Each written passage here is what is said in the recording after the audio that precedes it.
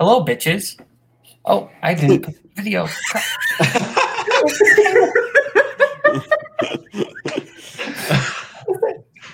This is how I win.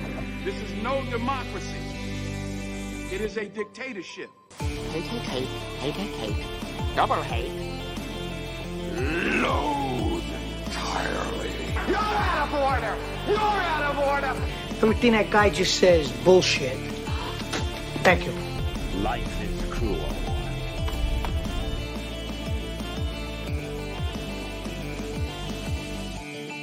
I don't give a what the deal was. The deal is now changed. Either you stay or you go. It's up to you. End of discussion.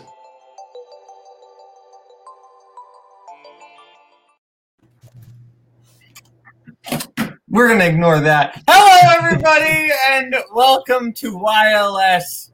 Topic tonight is crime comedies. I am your host for the evening, not Cody Newberry.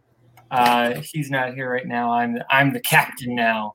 No, I'm not. I'm not even the captain of my own life.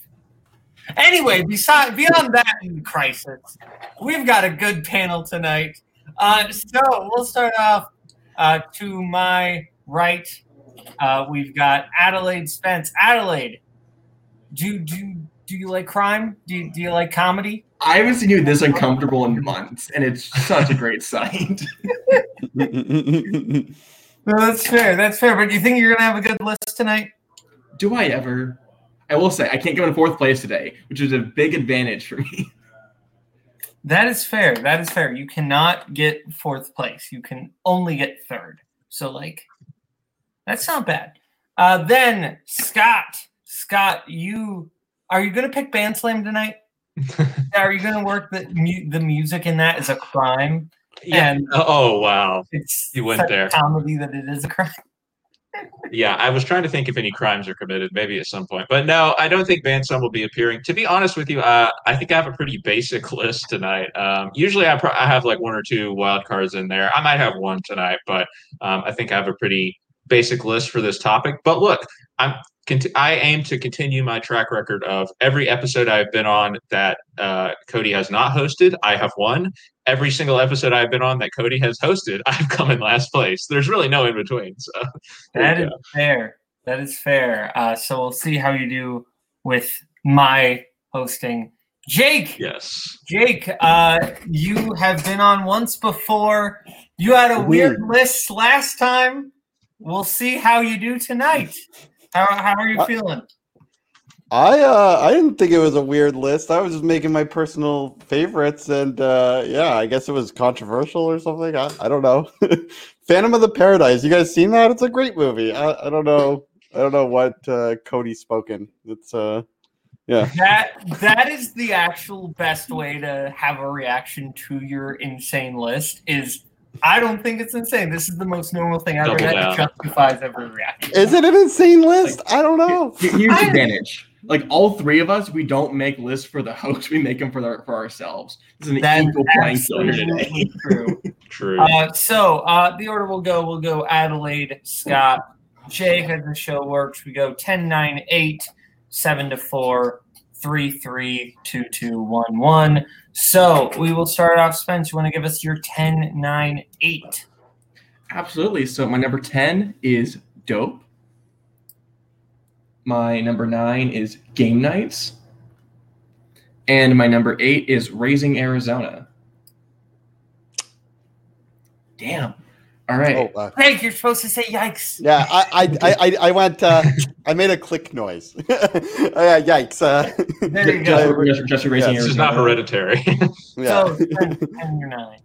All right. Yeah. Dope is pretty dope. I think earlier on I'm going to see like weirder, I don't know. I think crime as a genre is super interesting because it's a lot of everything if you think about it. And for me, this is the example of just like, oh yeah, this is a crime film because they're, dealing drugs and escaping a potential murder. But it's also just like this really fun homage and send up to 80s culture and love, even from this younger, modern perspective. And he gets one of my favorite scenes of the movie is he literally gets schooled about 80s culture from someone older than him. And it's like, you didn't live this. You don't know what you're going through. You're seeing the classics. You didn't see all the real shit that made the classics. And that's all against the backdrop of just like this really fun and funny ensemble, just embracing the weirdness of modern culture as well as just dealing with all of the crime. Like I think this is my 10 because I see it more of a comedy than a crime film, but I wanted to sneak it on here anyways because apparently not everyone has seen it, so I wanted to shout it out. Game Night fucking rocks. I will remember when I came out of this, there was a thing going on in 2018 where I think a lot of us realized like, oh, a lot of these films like have effort put into them. We're used to these very stale, one note, like sloppily put together comedies. And everyone, I wish I had the director written down, but the director and the cinematography really created this really unique perspective on the comedy and added layer and depth to it, on top of like an incredible performance from Rachel McAdams.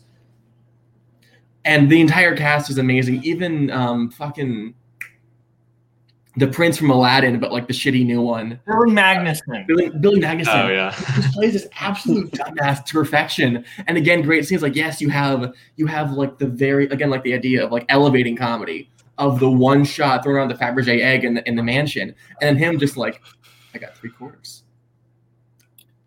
4. Yeah. So starting with Dope. Dope was one of my favorite first time watches of last year. I really enjoyed it. I don't think of it as like a crime comedy, but like you're right, there is like that crime element in there. Like, so this is probably like the perfect spot for it. This was a great movie. I of course relate to the film that is very much about nerds who just love talking about old things. Like, of course I'm going to love that movie. But no, this one's super fun. More people need to see it because this one was great. Then Game Night. I think Game Night is a movie where the parts are better than the actual whole. I think this has a lot of great individual things. Rachel McAdams is, of course, very funny. That the egg scene is great. Jesse Plemons steals every scene he's in. But I think the actual movie, when it comes together, has a lot of weak moments. It still has that kind of Apatow-ish sheen that I don't really like, that I feel like kind of bleeds into like a lot of just modern comedies, where it just kind of, it has that kind of, oh, we're all just gonna, you got to say something funny because it's got this kind of still that improv-ish style. So I don't love Game Night like everyone else does, but I do think this one is like good. It's solid. I think people just kind of blow it out of proportion. Scott, your 10-9-8. All right. My number 10 is Hustlers. My number 9, Sneakers. And my number 8 is The Nice Guys. All right. Thought there might be X on that, but no. Hustlers is my number 10. I remember when this movie came out, I was like, that doesn't look good. And I mean, J-Lo hadn't been in a good movie in like 20 years. Yeah, then I just kept hearing great things about it. And I was like, do I really have to see this? And like 3 weeks into its run, I went and saw it and I was like, okay, wow, like this is a freaking Scorsese movie. Like that's really what it feels like when you're watching. It just has like that energy about it that I feel like Scorsese has. And it's really like contemporary. Like there's some interesting ideas about like capitalism and, the way that modern culture is, engineered, and some interesting ideas. The last line of this movie, like, will really make you think. Like, it's a great mic drop of a last line. Just go look it up. I don't want to, butcher it because I probably can't say it word for word perfect, but great performances. J-Lo is obviously just like owns the screen when she's on screen. That first scene when she comes out and does the dance to the Fiona Apple song is just like epic. And so I think Hustlers is a great time and people should give it a chance. Sneakers. I just watched this one last week for the first time. And yeah, this movie is a ton of fun. I mentioned this in my Letterboxd post on it, but I should have probably watched this earlier because this was the movie my parents saw on their first date. And so I owe my life to the movie Sneakers, I guess, because it's hard to imagine watching this movie and not just coming out of it with a smile on your face. It's that type of movie. It has a fantastic ensemble between what can I not think of anybody now? Robert Redford, Dan Aykroyd, Sidney Poitier, Ben Kingsley plays the villain. It's just a really fun movie. And what I really like about it is that the characters aren't really using like futuristic technology or anything like that to like accomplish their goals. They're really using their ingenuity and actually some very like obsolete technology, like at least when you view it nowadays, to achieve their goals. So I think it's cool to watch the movie nowadays and see a movie about smart people figuring stuff out using their smarts, and that's what I think Sneakers is. And The Nice Guys is another one that I actually just watched this year for the first time, and wow, I was really sleeping on this movie. Mainstream comedies are like not always like something that appeal to me, but this movie, it just has that special something. And maybe it's Shane Black's writing. I am a fan of him. My match with Bryan Michaels might confuse you in thinking I'm not a fan of him, but I am. I enjoy his movies quite a bit. And yeah, I think Ryan Gosling, like, is one of those actors. Like, I am not a fan of his dramatic work, but I like could not love his comedic work more. Like, I think he just needs to just do comedies forever because I think he's hysterical. I love the bit about like stop saying and stuff that he has with his daughter, and Angry Rice is delightful as well as the daughter. So this is one I want to rewatch again soon because it's one of my favorite first time watches of 2021. Yeah, Hustlers. It was the 10. So it was a low priority for me to see, so I still haven't seen it. I heard it's good, though. Sneakers is great. Sneakers is a lot of fun. David Strathairn.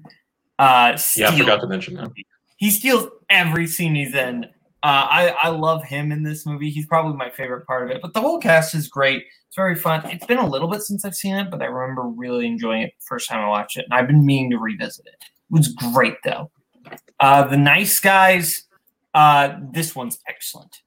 Nice Guys is fantastic. I love The Nice Guys. I watch the movie a lot.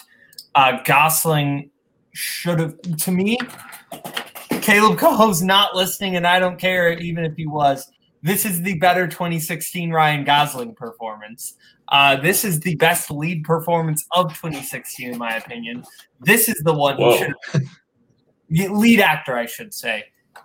This is the one he should have been nominated for, and if he was nominated for this, I would have given him the win. He is great in this. He and Crow work off each other so well. You can't even say Baryshnikov. One of like the great little moments in that movie. Whole film is excellent. I love like the Shane Black crime comedy. He has two, and they're both excellent. I go back and forth which one I like more, but I think I like The Nice Guys a little bit more than Kiss Kiss Bang Bang. So now we'll go over to Jake for your 10-9-8. At number 10, I have Cotton Comes to Harlem. At number 9, I have A Shot in the Dark. And at number 8, I have Crimes and Misdemeanors. I am so shocked no one yikes it though. Okay, so Cotton Comes to Harlem. I just saw this one like a week ago, and I want to talk about this. So I love this movie. I put it on. This is a 1970 movie, so technically before the genre of the blaxploitation really took off. Shaft in 1971 is really considered the first one. But I put this on thinking it was a pretty straight, cop movie or something. And pretty early on in the movie, it became clear that there was something else tonally going on where so they're shaking a guy up, and then they throw him in the air, and a mannequin goes flying in the air, and it's just this really heightened thing. And then you get this great shootout sequence that's incredibly well shot, and then a car chase. But then in the middle of a car chase, they start cutting to pedestrians on the street doing like vaudevillian, like really big, obnoxious comedy bits where you have a mortician walk out and like straighten his tie because of how dangerous the car chase is going, and you have a guy who's hitting on some girls get interrupted by this car chase, and I just found the whole movie just kind of a blast. Specifically, though, Godfrey Cambridge, he plays Gravedigger. Gravedigger and Coffin are the name of the two police officers, and this Gravedigger character, the way his eyes shift around constantly, it's just magnetic. At one point, a white cop says, just subtly, it's a subtle thing, but he says, your people or something, or you people or something, and you just see his eyes shift over to his partner, and he shifts back, and it's just something, and it clearly wasn't for white audiences at the time that they would pick up on that. So I'd really recommend that. It's on the Criterion channel right now. At number 9, I have A Shot in the Dark, the sequel to the Pink Panther. This one's one my dad showed me. I won't spend too much time on it, but Peter Sellers was the Inspector Clouseau was the breakout character rather than David Niven. The original Pink Panther was a David Niven vehicle, and Peter Sellers was clearly like the best part. So the sequel, they just made it all about Inspector Clouseau. And so the same year that the Pink Panther or that Shot in the Dark comes out, you also have Dr. Strangelove. So I really feel like 1964 in a weird way is kind of like the Peter Sellers set the tone for like what like SNL style comedy movies would be for the next like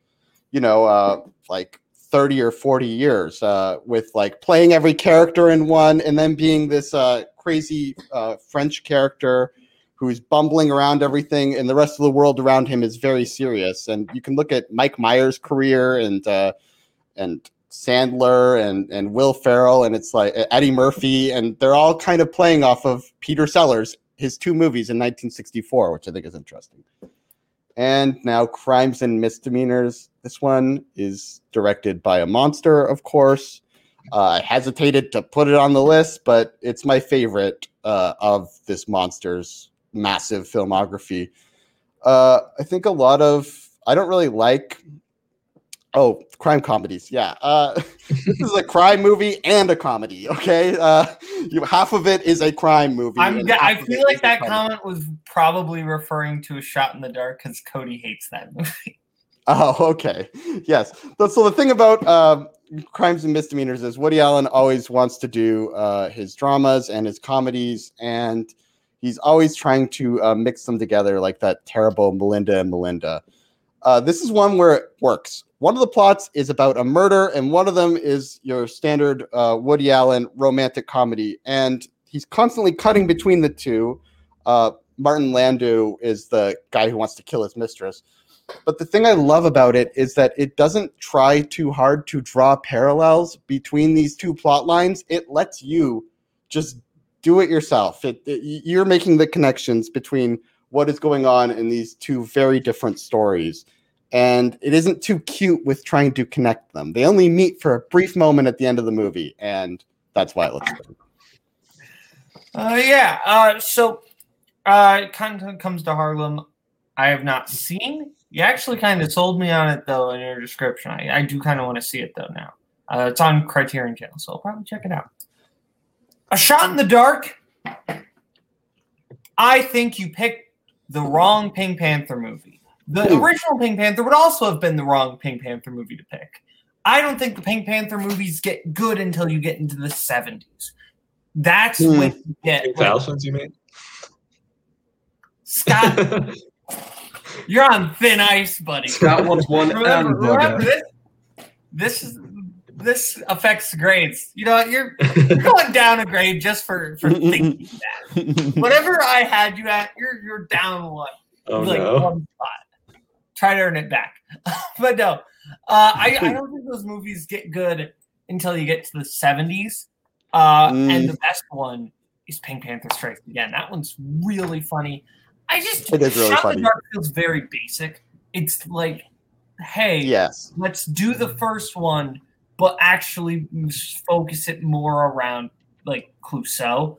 Strikes Again is where you get crazy with it, and you have all the world's assassins coming after Clouseau. But I think the sequence where he's avoiding getting killed. And you have like Deep Roy in there.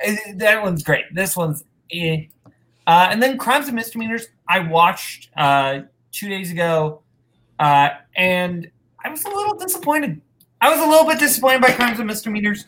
I was really looking forward to it because despite the fact he's a terrible person, I like a lot of his scripts. I think he's a good writer.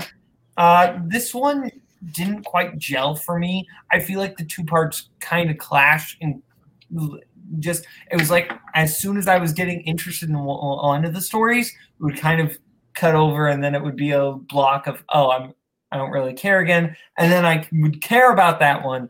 I just felt like the timing of when we were in certain areas just didn't work. The parts I like, Martin Landau is great when you get into like the last half hour. When you get into his like monologue with Alan, that scene is great. And Alan Alda is so funny in this movie. Yeah. Alan Alda is great in this, which is perfect blowhard. I say a lot. Alan Alda is normally just Alan Alda, and he's playing the Alan Alda type, but then you kind of realize he is actually really a douchebag. He's super funny in this, but overall, the movie didn't quite gel altogether. Now, the gloves come off. Everyone gets to comment on everybody's. We're going to start with Spence, your 7. Oh, sorry. I'm glad that my 7 is starting with a movie that everyone loves, that everyone has like an affinity for these movies. I'm of course picking The Great Muppet Caper. I think the third best Muppet film, like it's up there. I adore this. Earlier this year, I did like a Muppets binge trying to get through them all, and this one is just the one that really surprised me. Could never hear anyone like really speaking about it, and I just got around to it, and every joke just landed with me. I thought the cast was absolutely phenomenal. I think they utilize the Muppets actually really well in this film. They give all of the stars like a place to shine in the narrative, as well as I think shaking up their positions, at least in comparison to the other ones, enough that I get really engaged. Namely, I think Miss Piggy has like this great just character in this, going from like this like wanting to be like this assistant who wants to go for the top to just assuming her boss's position, and then just being fuck you, Cody. Just fucking hilarious. I don't have a lot of words to say about this, but I love the Muppets, and this is a great movie from them. I think that if you look at like the original run of the first 3 Muppet movies, right? You have the first one, which is like a very sentimental love letter to the Muppets, right? But you still have like some fun comedy. This one goes for more of a farce. It goes for more of the fourth wall jokes, more like ridiculous, crazy jokes, and that has some pluses and some minuses. But I do find this one funny. I love the Muppets in general, so like this is always going to hit for me. The person who steals a lot of this movie is Charles Grodin. Charles Grodin is the villain. We lost Charles Grodin way too soon, and I wish he would have been doing more work. Because as in his older age, because he was always funny. Charles Grodin is just like you look at him in like real life, or you look at him in The Heartbreak Kid, you look at him in all these movies, and he's hilarious, and he's great in this as well. He knows the exact pitch to play to not make it too over the top, but still like he's doing a Muppet movie. There's also a real fun moment with John Cleese that is just hilarious with them in his house. That one is super funny. I love this one a lot. This is probably the 3rd best Muppet movie, I'd say. Yeah. But yeah, Scott, Jake, thoughts on The Great Muppet Caper? Haven't seen it, sorry. Jake? I love that Kermit and Fozzie play twin brothers in this. This is the one, right? Yeah. Kermit, Fozzie, and Gonzo are all triplets. Yeah. Yeah. This is probably I would say maybe my 4. Like what are we? The original Muppets movie, Muppets Christmas Carol, then Muppets Take Manhattan, and then 2011. Yeah, 20 years. Oof, 2011. Pardon? No 2011. No 2011. I actually like the second Muppets Most Wanted more than the 2011 one. Is that a hot take? I like that Bowman's looking for the You Are on Trial. My rating's only going higher today. That'll work. It's more of a classic Muppets movie. That's what it feels like. It feels like the 2011 Muppets was all meta and remember the Muppets, and now when we got to Most Wanted, because it was the Muppets have never been meta. Ooh, whoa! It's not like there's literally a song where they sing to the camera. Hey, it's a little different. Movie. That's the opening song of the Great Muppets. The Muppets don't have never star. Been meta. The problem How is the does it Muppets feel to aren't know you will always be the third most famous Jeep in this community. I'm gonna go by Jacob from now on. Is that just yeah? You're the most famous Jacob. The issue with the Muppets 2011 is that the Muppets aren't the main character of. They're playing the Han Solo part almost. Boatman Baroque is I'm the host of the show.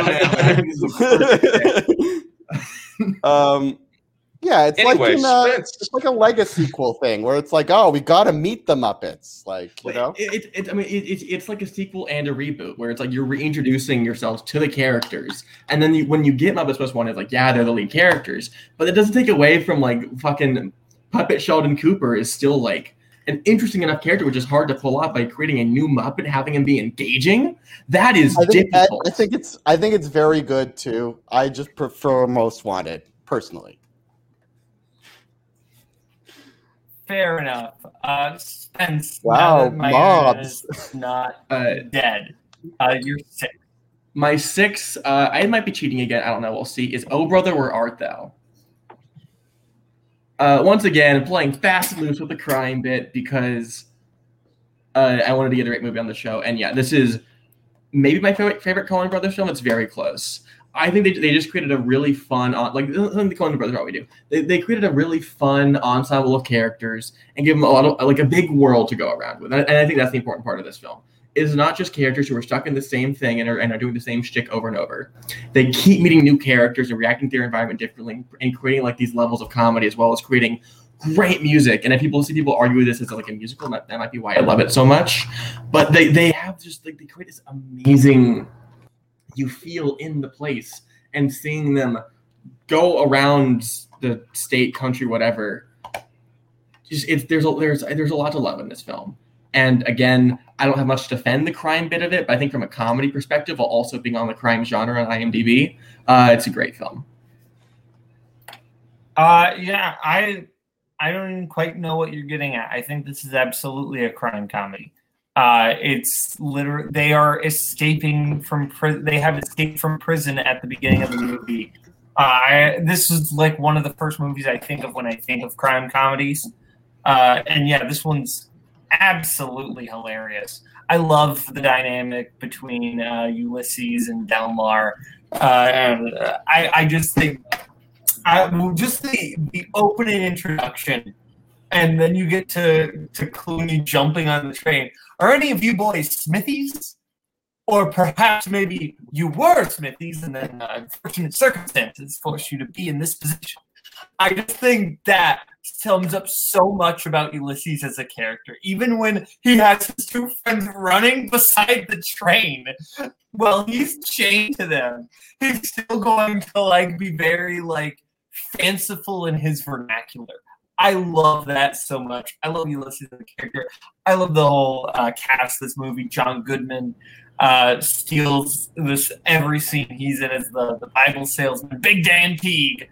And you have I love that the sheriff is kind of representative of like the devil in this case, because you hear Tommy say that, describe the devil as a white guy with like fire in his eyes, and then you see the reflection of the sheriff and he's got the fire in the goggles. That like that's kind of who he's supposed to be. I love that little piece of foreshadowing. I love this. Apparently my internet is still crapping out according to Cody, so I'm gonna leave and come back again. Scott, Jake, your thoughts on Where the Art Thou? Tim Blake Nelson is so good in this movie that you would he kind of created this image for him where it's like, oh yeah, like Tim Blake Nelson is like he's like this Southern idiot or whatever, and it's like No, he's like a Jewish New Yorker who studied at Brown and Juilliard. Like he is not this character at all. He's like you see him in interviews and it's like, oh, this guy's kind of an intellectual. Like you wouldn't expect it just because he's so freaking good in this movie. So that's my my take on Oh Brother, Where Art Thou? Perfect movie, honestly. Early digital photography too, but one of the first to get it right, you know? Yeah, I watched this a long time ago, and I had a fun time with it when I did. It was not one that I had ever wanted to revisit, really, though, until recent years. And now, again, that I hear people talk about it, I'm like, yeah, I probably missed something back then when I watched this movie, because I did have a good time, like I said. The other thing I will note, just because it's relevant here, is that I limited myself to one per director or directing team, I suppose, in this instance, for my list. So just make of that what you will. Yeah. Who told you to do that? I didn't tell you to do that. Wait. So you pick a Coen Brothers crime comedy and you don't have this or Raising Arizona? Correct. Go fuck yourself. Well, then that leaves it pretty obvious. Yeah. That is true. Spence, I need you to narc on people. Did anyone say this sucks while I was gone? No, Jake apparently knows how Tim Blake Nelson was raised, knows his whole life story, though, which I think is pretty interesting. No, I just think it's interesting that he studied at Brown and Juilliard, and he's a New Yorker. You think this guy's like a Southern idiot, and it's like, no, he's you watch him in interviews, and okay. sorry if I pretended that I knew. No, you're good. You're good. That's fair. Spence, your 5? My 5 would probably be the thumbnail when this goes on YouTube. It's Knives Out. It was not the thumbnail when this goes on YouTube. The Hot Fuzz is the thumbnail. That is also fair. But no, Knives Out. Fuck you, Cody, in the chat. Knives Out is incredible. I'm not going to be Caleb Coho and call it the greatest original screenplay of the decade, but I think that it does so much well. And I didn't really grow up on whodunit type films. Mystery films have never been like my forte. But walking into this and just having like a love for Rian Johnson from Brick and Loop, I'm like, okay, this should be pretty great. And I was blown away almost immediately.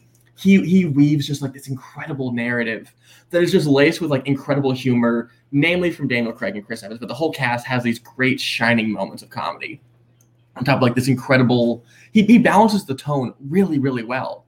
Which with the dourness and the dark turn the story takes you, is extremely difficult, but he pulls it all off amazingly. And that's and I lost my train of thought. This is a great movie. Daniel Craig film, yeah. Comedy, yes. Oh yeah. And I think like for me the big elevation for this film, and like spoilers for anyone who hasn't seen it, the way they reveal the killer could be the most obvious pick of like the entire cast. Like, oh yeah, it has to be this guy. But the way that Johnson takes it, says, oh, this is him, and then makes you believe this isn't him, and then turns it around and like, no, this is him, and it shocks you, is proof to how amazing of a writer he is. Yeah, this is like one of the great non-twists in a movie. Like, I don't know how any way to describe it other than that, in that it's a twist in that, like, it's obviously like we know what it's going to be, but the movie does such a good job at convincing you that it can't be. It reminds me of a different Agatha Christie adaptation that does the same thing very well, but I don't want to say it because I feel like that could spoil that thing if people aren't familiar with it. So I won't say that. But I love this movie. I do agree with Cody's sentiments. Higher Than Oh Brother, Where Art Thou is a little insane, but also no one else had Oh Brother, Where Art Thou, so you get more of a pass than everyone else. But I've been meaning to rewatch Oh Brother, so that I think it'd be why it's slower. You don't need to rewatch it. It's great. I mean, you can rewatch it because it's great, but it's great. You should have it higher. It should be your one. Knives Out is very well written. The way it kind of blends between being like a murder mystery movie and then it goes to being like this more crime film style really works. I love the comedy in this. Coho always quotes, "I will not eat one iota of shit." Michael Shannon is hilarious, and everyone has at least one really funny line. I think maybe my favorite line in the movie is, I read a tweet about a New Yorker article about it.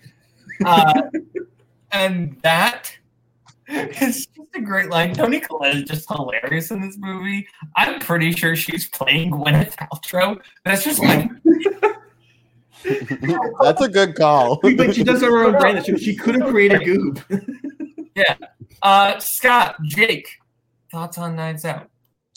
Another line I like is Lakeith Stanfield going, "That was the dumbest car chase of all time." This movie's great. This came up recently on the mystery thriller episode, the last one that I was on, and so I won't restate much except to say I really like the political commentary, also sort of about like xenophobia. Especially when you have a Hispanic actress playing the lead in Ana de Armas, I think it comes across really strongly. It makes that final shot all the more satisfying, and it's already pretty satisfying. So, big fan of this movie, big fan of Rian Johnson. Absolutely. Jake? Yeah, I really liked this movie, and it was kind of triumphant after all the weird Last Jedi toxicity thing, like where it was like people sending like hate mail and stuff. I hope that Kelly Marie Tran pops up, and is she supposed to pop up in the Knives Out too? That would be nice. I really like this movie. I don't know. Maybe. Could be. I wouldn't mind. I think she's a good actress. I wouldn't mind. Everyone and their mother is in Knives Out too. Let's be real. Yeah, exactly. Yeah, I can't keep up. Yeah. So now, Spence, you're 4. Yeah, my 4 is Baby Driver. Thank you. So I go from Caleb Coe to Cameron Holtzman. This movie is just amazing. It again, like the idea of I think a lot of my notes, at least for on this show, is the balancing of comedy and crime, and taking honestly like a really tragic backstory for Baby about everything he went through, and then creating like this incredible soundtrack and like this like you get invested so quickly into this film, as well as creating again like this could also just be like an ensemble list for me, like an incredible ensemble of characters where they come in and they get shifted out occasionally, like with Bats or the fucking guy who confuses Mike and Michael Myers, and it never misses a beat, even in its referencing and its like retooling of old lines in its script. It adds new layers to them, and this is one of those films I think that like we've talked about so much as a community, this and Knives Out, so we tend to lose like the specialness of it because everyone's like, oh, it's a perfect movie. But you just sit down and you watch and you realize, no, this is just incredible. And Edgar Wright's an amazing director. And this is just amazing. I like Baby Driver. Crime comedy is a weird descriptor for this movie. I think of it as a crime film. I think of it as an action film. I don't really... I think it's a movie with funny moments. I think it is a movie that has funny things in it. I don't at all think of it really as a comedy. I like the movie. It's a good movie. I think the fact that you have it higher than Knives Out, Oh Brother Where Art Thou, and Raising Arizona is a little bit crazy, especially because I think all those movies are funnier and are just better crime movies too. I'm a child. What do you expect? What did you say to me? I'm a child. What do you expect? Oh, I think you said I was a child, and I was, but no, you are a child. You're basically 12 in terms of this community. Like, whoa! The only person younger than you is Cameron Holtzman because he is. Hey! Put the respect on like 4-year-old Jack Pinchuk, okay? That is actually, you're right. Well, no, because Jack Pinchuk also just likes really weird movies sometimes. But yeah. Anyway, that's not important. Scott, Jake, your thoughts? Why didn't you have Baby Driver? Clearly one of the greatest comedies of all time. Go ahead, Jake. Yeah. I thought this until you said, "Hey, this isn't really a comedy." I was like, "Oh yeah, of course, Baby Driver's a crime comedy." Then you think about it, and you're like, "It's actually not." Yeah, it's the same genre as whatever Reservoir Dogs and is Pulp Fiction a comedy? Like, kind of. Like it's in that area, that gray zone where. So I don't know. I have more questionable ones on my list than that coming up, so I don't want to push too hard on that. But yeah. I don't know. I love this movie. It's a great movie. I don't know. It's a crime comedy, sure. Edgar Wright makes funny movies. Yeah, I enjoy it a lot. I don't think it's a comedy. And also, like I said, I do enjoy it a lot. But there's not been an Edgar Wright movie that I haven't liked. At the same time, there's not been one that I loved until this year in the Sparks Brothers, his documentary. But I think this movie is still a lot of fun. I don't know that it really fits, but it's great. There hasn't Hot Fuzz, World's End. I get it. Some people don't like Scott Pilgrim, but that's. I like it. I like them all. Like I said, I like them all. I just don't love any of them. Well, they don't love you either, Scott. What's your second? They probably don't. My number 7 is American Psycho. I think this movie is fantastic. This might be a controversial take. I think this is the better version of what David Fincher was trying to do with Fight Club, because I think this is just a smarter critique of materialism. I think Fincher's movie comes too close to glamorizing what it's depicting. I don't think you get that in American Psycho. It's brutal. Obviously the violence is pretty shocking, and this movie was close to getting NC-17, but at the same time, it's very satirical. That's why I think it fits in the comedic vibe. I mean, Christian Bale's performance is so deliberately over the top. Again, I think it's just a fascinating movie about what happens when you apply the way that we consume goods to people, to human beings. And I think this is probably Christian Bale's. This is probably his best performance for me. I think he just hits the tone perfectly of what he's going for with this performance. And it's so watchable, even though he's despicable, right? You can't stop watching him. And I think Mary Herron, I think this movie benefited from having a female director, given that the guy who wrote the book is one of the more toxic male authors of the last 30 years, Bret Easton Ellis. But I think this movie is excellent. And I like it a lot. I think that much like Fight Club, this is a movie that was ruined by its obsessive fans who act like the movie is significantly better than it is. Is Christian Bale great in the film? Absolutely. He should have been nominated for an Oscar. This is probably Christian Bale's best performance pre-2007. Pre-2007. I'm Not There. This is Bale's best performance. I just think that this movie gets a little, obviously, it's a movie that is very much trying to capture the 80s yuppie culture, but after a point, I just get sick of listening to Patrick Bateman. I just get tired of it, and I just think when we actually get into the dynamic, when I love Willem Dafoe, but when Kimball actually shows up, I think that's when the movie kind of goes down, and when it actually becomes a crime film and the actual detective trying to know, I think that's when the movie takes a bit of a sharp turn. Spence, what are you talking about in the private chat? I like Jason. What are you talking about? I enjoy Jason Bateman. What is your problem? You know what? Now, whatever grade I was going to give you, that's below because I love Jason Bateman. Well, we're not getting Cody. You think you're just going to pass by getting yelled at? No. I bring you down grades if you look at me the wrong way. Put the bunny back in the frickin' box. Oh, that Bateman.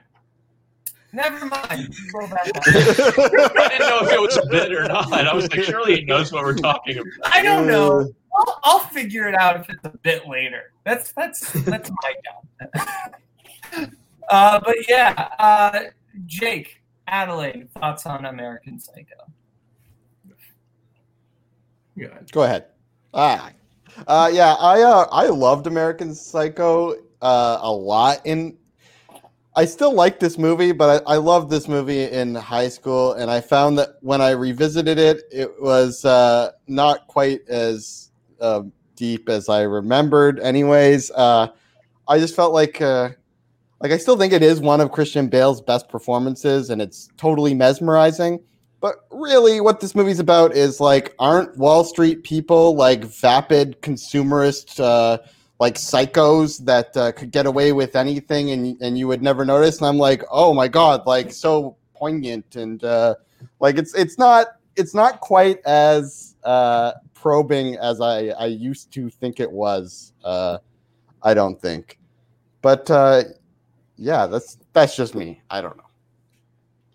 There's a handful of films out there. When you look at me, you're like, oh, they must hate this. But I fucking love American Psycho. I'm again, a bit of a hypocrite. I don't think it's that much of a comedy, but I think with me having Baby Driver, I think I lose one, so I can only pick on you for like your next few. But I think like this is a fantastic film, a great crime film. I think that this whole balancing of did he or didn't he is a great sort of tightrope walk of just what's the word? A untruthful narrator, whatever the actual word for it is. Unreliable. Thank you. Unreliable. And I think this is a great film. I might have picked it if I saw it as a comedy, but I think as a film, solid pick. Fair enough. Scott, we're going to go to your 6. All right, my 6 is the dark comedy Thoroughbreds.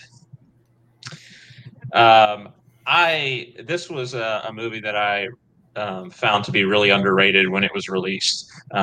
Corey Finley, I think, is a really promising young director. Bad Education, his recent film, is also really strong. But this movie is just a great sort of psychological dark comedy about another movie about rich people. We've talked about quite a few here, but in this case, the rich people are two girls played by Anya Taylor-Joy and Olivia Cook, who decide that they're going to, basically because they're bored and rich, they're going to kill Anya Taylor-Joy's kind of douchebag stepfather, who's played by Paul Sparks in a very effective performance. He's wearing like Vineyard Vines like jackets and visors, like it's a perfect look. They styled him perfectly in this movie. But yeah, and it's just a really it becomes really suspenseful. Like Anton Yelchin also appears. It's his last movie as a kind of local lowlife who provides him with a gun. And like it becomes really suspenseful down the stretch when they're actually trying to go through with their plan. And I just think I find the character arcs of the two main characters really interesting as well, because you definitely start off with your perception of Lily, which is Anya Taylor-Joy's character, being really well like put together, you know, and having being on top of everything, and Olivia Cook, Amanda, being like the crazy one because she's did a crazy thing in her past, granted. But your perspective really starts to shift over the course of the movie. And I think the movie forced you to ask a lot of questions at the end about, well, who really was the crazier one all along? And I think that there's some really haunting images. And the way that they finally staged the part where they may or may not go through with the killing. Again, I don't want to spoil it, but the way that is shot and the image that sort of finishes out that sequence is not one that's going to leave you soon. So I love Thoroughbreds.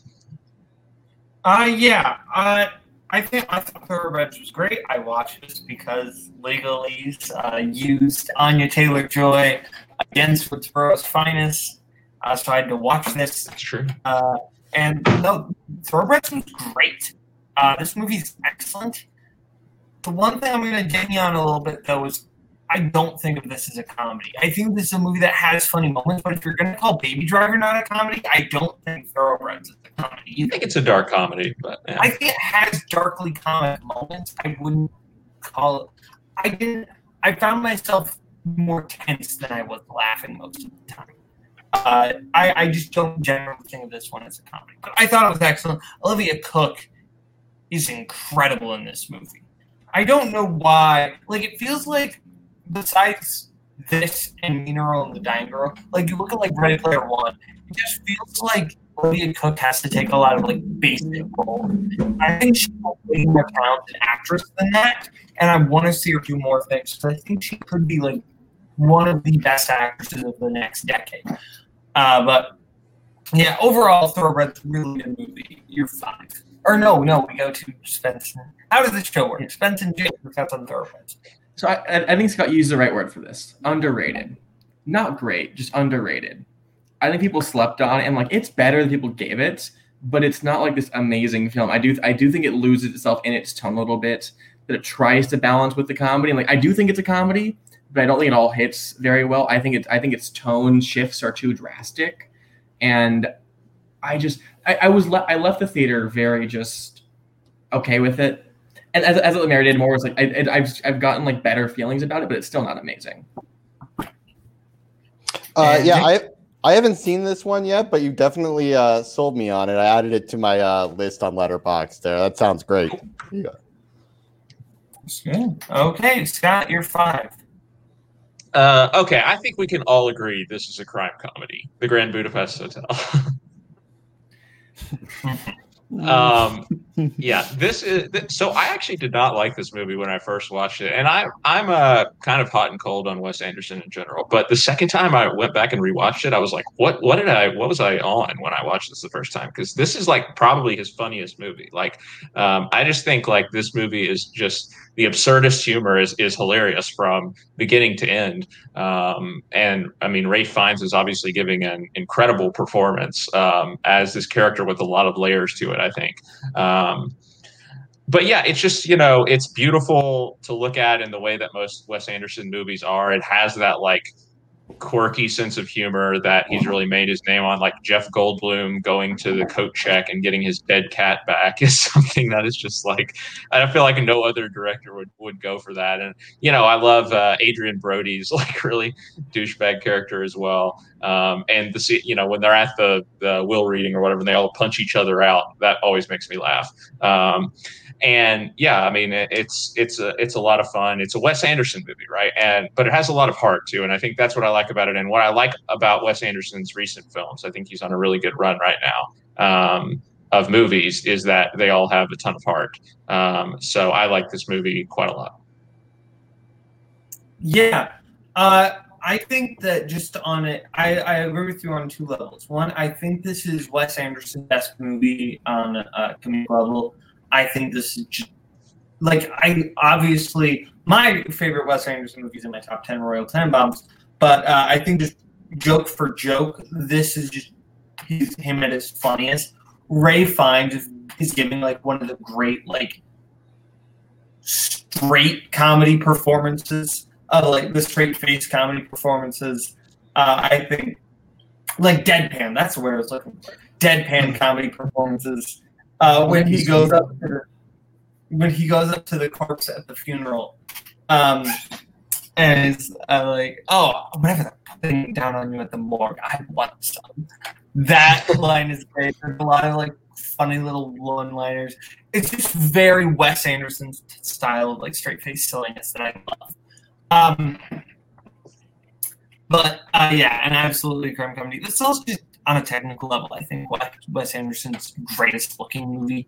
The movie looks beautiful. Deserved every Oscar it got, like just on a production design. Fantastic pick. Jake, Adelaide. Oh yeah, I think this is my favorite Wes Anderson movie. I didn't include it on my list because I didn't. I think of it as more than a crime movie, but it's a perfectly valid pick. I think the thing that I love so much about this is that often people will kind of nick Wes Anderson for being style over substance.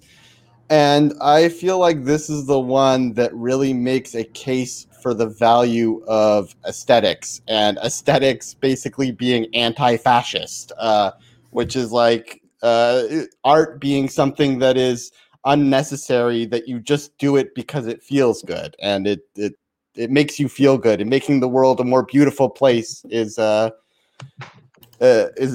value in and of itself, and that's why I think it's Wes Anderson's masterpiece, in my opinion. I can say this without getting docked points. So I rewatched this semi recently, and I couldn't tell you what it was. It lost a little bit of its magic. It's still my second favorite Wes Anderson, but I think just seeing this is my first, I think, of his films, and seeing it now in retrospect of everything else he's done, I think it lost a little bit of it, and it just missed my list. But it's literally me just nitpicking, because I think it's a good pick. It's just I thought there were 10 or 11 better. Yeah, and what do we do now? I mean, I can go on. You could argue Rushmore is a crime comedy, and I would probably put that up for this. I thought about putting, I have a different one on here. Okay, I guess. Can I just go to my 4? Maybe. I mean, we can start an improv show. You know. I don't think people just want this dead air right now. But let's sing a song. Okay, my number 4, I guess, which I'll move on to. When I talked about Hustler, I can talk more about. What about the great crime comedy Cruella? We can talk about that for 10 minutes. So apparently, Wes Anderson thought that Ray Fiennes. Wes Anderson got to cut the stream. Well, who put Grand Budapest on this? I did. Shitty choice. Awful choice. I don't even know. I did miss you, Cody. Crime comedy. You had American Psycho at first. That was a mistake. And now this. How many more mistakes are you going to make tonight? Did everybody else talk about Grand Budapest?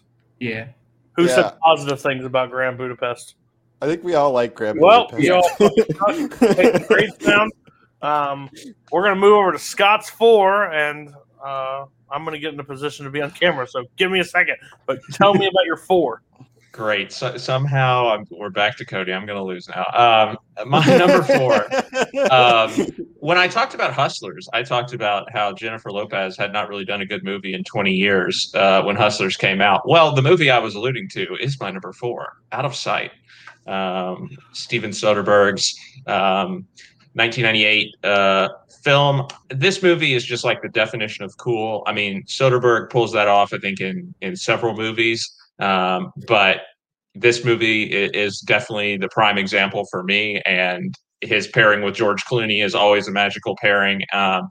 But really here, it's the chemistry between George Clooney and J-Lo from the very beginning, like when they're in that car trunk. I could just watch that scene for 2 hours of them in the car trunk, just like, chatting about whatever. They talk about like movies for a long time. And then there's that great bit or whatever when she's in the hospital later and she's like, the cops are asking her, like, what did you talk to him about? And she's like, oh, just the usual stuff, blah, blah, blah, movies. And he's like, you talked about movies with this dangerous criminal? But their romantic chemistry and just like their sexual tension is just like, it's a sexy movie. I'll fill in for Zach Ford saying that, but it's a very sexy movie. But the heist is like the crime elements of it are really fun as well. And there's a great sort of supporting cast as Soderbergh's films typically have, of just like random low life criminals. You have Ving Rhames playing George Clooney's buddy, but then you have a really dumb Steve Zahn. You have Don Cheadle as like the really menacing one. I think he always assembles a great ensemble cast, and this movie just flies by. It's just like perfect breezy entertainment. Again, it's based on Elmore Leonard novel. His dialogue is always fantastic, and when you combine it with Scott Frank, who is a fantastic screenwriter in and of it himself, it's easy to see why this movie got the Oscar nomination, and maybe it should have won over Gods and Monsters, but I haven't seen Gods and Monsters, so I can't say. But anyway, the movie's great. I think that I do really like Out of Sight a lot. I don't know if you brought it up, but the guy who they're trying to steal the diamonds from is Albert Brooks. So that's always a True. fun Yeah, I forgot about Albert Brooks. So Scott Kander doesn't matter, and it was a great pick. No, I like Out of Sight a lot. In terms though of Scott Frank, Elmore Leonard adaptations that are crime comedies, I think this is the second best of them. Get Shorty is the better option, but sure. This one is good. Clooney's very funny, and this is like it feels very proto Ocean's 11. Adelaide, Jake, thoughts on Out of Sight? I have not seen it, but I'd probably love it if I did. Yeah, okay. This movie just like makes me feel good. Like I put this movie on to be like just hang out with my old pals and Out of Sight. Like I should have put this on my list. I had it on a list at one point, and somehow I was like, I don't know what to say about Out of Sight, but like this is a great pick. For my money, it's better than Get Shorty or any of the Ocean's movies. But yeah, I don't know. It's a weirdly a good hangout movie. That's how I feel about Out of Sight. It's got a lot of vibes. I'll agree with that, but better than the Ocean movies and Get Shorty. Mm-hmm. Yikes. Yeah. Adelaide, did you say something about Out of Sight yet? I haven't seen it. Oh, you haven't seen it. Okay. Now, Jake, you've been saying some things. I have takes. Now Takes time for to get days, 7-4, and we'll see how this goes. Okay. At number 7, I have a little film by the name of Paper Moon. Paper Moon, Peter Bogdanovich's 1973 movie starring Ryan and Tatum O'Neal as con artists making their way across Kansas, selling Bibles to recent widows, and basically saying, "Hey, your husband ordered this Bible for you. Do you still want it? He just died. They're going through obituaries and So the thing about this movie is that Tatum O'Neal is basically like proto Kevin McAllister in this, and it's just hilarious. Like she smokes a cigarette. She's got this husky voice. I can't get enough of it, and the look of this movie is especially stunning. I listened to a episode of You Must Remember This, the Karina Longworth podcast that talked about Polly Platt's involvement in this. And really, after hearing all of the things that Polly Platt, Peter Bogdanovich's mistreated ex-wife, did for this movie, it sounds like she could have earned herself a co-directing credit based on the fact that she decided to set it in Kansas. She found all the shooting locations. She titled the film. She found the cast. She brought the script to him. She worked on all the production design. It just seems like this is... And then you look at Peter Bogdanovich's output after Polly Platt decided, hey, fuck you, and he never made anything as good as Paper Moon again, even though I do like certain Peter Bogdanovich movies. Yeah, this Paper Moon is great. I would love to double feature this with Oh Brother, Where Art Thou? Because while the plots are like very different, it's that same kind of 1930s like Depression era throwback that adds like a crime comedy, which I think is movies like set during that era tend to make great crime comedies. Great little film with Robert Redford and Paul Newman that fits under that description. The Sting, but Paper Moon is very fun. All of the scenes, I love the scene where Tatum joins him in the Bible selling, and she's able to like bump up the price even more. Yes. And like she kind of becomes in charge of the con. That is so much fun. Tatum O'Neal is just giving one of the great like young actress performances. Like she's so funny in this. She steals the movie. I almost like wonder if she should have been nominated in lead instead of supporting. Like, right, she is the lead, 100%. Yeah, but like, because she's a kid, she got put into supporting, and she won. So like, that's where it goes. But no, this movie's great. Scott, Adelaide, have either of you seen Paper Moon? It came out before I was born, so no. Fair enough. Okay, Jake, you're 6. For number 6, I put The Fantastic Mr. Fox, directed by Wes Anderson. So the thing I love about Fantastic Mr. Fox is basically everything. Every time I turn this movie on, it's like I just entered a storybook and a children's picture book. I find George Clooney so funny in this. Jason Schwartzman is so funny. I think this is probably Wes Anderson's funniest movie, pound for pound. I love how it treats death very for a children's movie.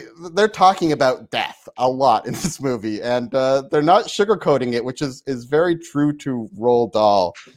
And just the look of this movie, and it was like once Wes Anderson decided to do a full stop motion movie, it was like, this is what this guy was like made to do. And I can't say enough good things about it. What are your thoughts, Caleb? Yeah, I think that Fantastic Mr. Fox is like pretty high tier Wes Anderson. I like this one a lot. It feels very much like an animated heist movie at times, which is very fun. It's got that Wes Anderson style of dialogue, and you're right, it just looks beautiful. This is a movie, like, it just makes me think of fall.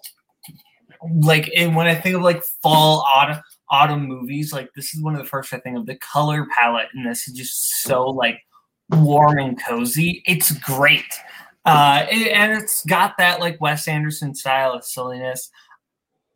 I'm sad this wasn't a bigger hit, like, when it came out in theaters, but at the same time, it was never going to be. It's weird. It has too weird of a tone for most audiences. And stop motion, I just feel like, in general, is always a bit of a harder sell, like, to mainstream audiences. But no, this one's a lot of fun. Scott, Adelaide, Fantastic Mr. Fox, why didn't you have this on your list? You hate foxes? Yeah. Not like the song Clarity? Fuck wow. You. Fuck you. So again, I picked one movie per director, and I went with Grand Budapest already. But also, I saw this movie one time when it came out. My 14-year-old brain was not ready for Wes Anderson. It was the first Wes Anderson movie I ever saw. So I know that I'm probably wrong, and that I need to revisit it, and that this would be one that I would enjoy nowadays. But I just haven't gotten around to it yet. I will say, though, on the trend of me rewatching Wes Anderson films, this one actually went up on a rewatch. I didn't like it very much when I first saw it. Then I rewatched it like a year ago now. I'm like, no, this is pretty good. I still prefer Isle of Dogs just because it's dogs and I love the voice cast. But this is a very good pick. If you needed more proof that Malcolm Lay was stuck in 2014. Jake, you're 5. At number 5, I have Preston Sturges' Unfaithfully Yours. This is a movie about a composer who finds out that his wife is cheating on him. And during the course of 3 musical whatever he's conducting, the movie camera goes into his eye, and he imagines 3 different ways that he could handle this situation.